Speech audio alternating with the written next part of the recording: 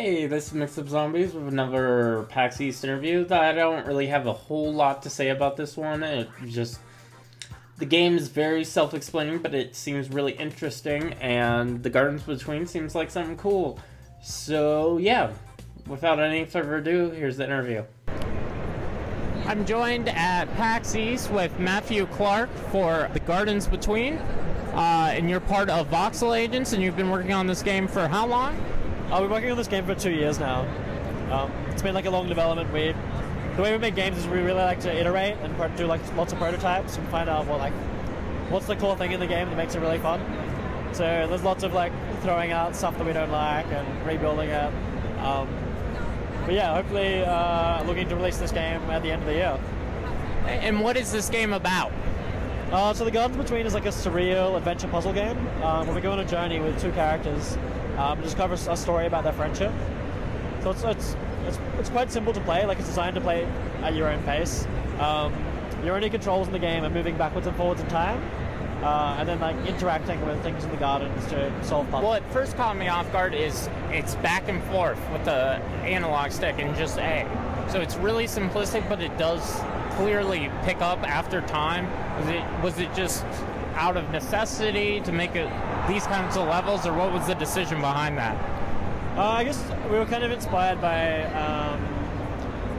I guess like looking at Minority Report even, where they like scrub forwards and backwards through memories, and there's like some memories that are wrong. So it was always designed to be like moving backwards and forwards in time mechanic. Mm-hmm. So it's not that you're like controlling the characters, like you're very much like forwards is moving forwards in time and backwards moving backwards in time. And all our puzzles are built around that mechanic. Yeah. What's the story for the game? Okay, I don't want to give too much away, but sure. Basically the game starts an arena in France where our two characters have run away from home, and they're in a tree house, and there's a storm raging. And during the storm, they're just somehow transported to these gardens. And then, yeah, as we progress through the gardens, like arena and friend are lighting up constellations in the sky, which then like coalesce into memories, like key moments from their childhood. So it's just really a story about friendship and like the journey that they went through, leading up to like the modern day moment, which is why they ran away. So this game has a really sharp graphic style and just art style. I'm guessing you're running on Unity because it's all running pretty well. Yeah, we use Unity for all our game development. They're like a great game engine. The artist who we're working with actually doesn't have a background in games. He comes from like film and animation. Sure. But he's never done any shader programming before or anything, so he's like completely taught himself. And yeah, like it's amazing. Like the game looks great. Yeah. And so you said the game's coming out for PC. Is that Mac and Linux also possibly, or just PC right now? Like we've been testing it on PC and Mac. I haven't personally run it on a Linux machine. It'll be on Steam. Mm-hmm. I don't see any reason why it wouldn't be on Linux. Yeah.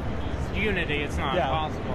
And then you announced this 3 weeks ago, and it's coming out this year, right? Yeah, so it'll be coming out at the end of this year. You can find out more at thegardensbetween.com. We have like a video on our website.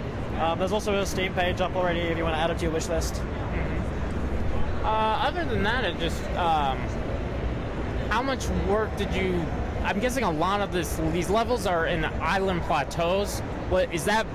The main like design challenge for this game? I don't know if you're the designer as much, but that's what I started to notice, that the island is like the most important part, where everything else starts to become somewhat understandable. Yeah, it kind of all relates back to the same core thing, really, which I guess is like memories as like small snapshots in time. So yeah, I guess it's just always been like... It's a lot easier to make an island be rewindable than like something that's a straight path. Yeah. So yeah, this game seems really cool. Yeah, thank you.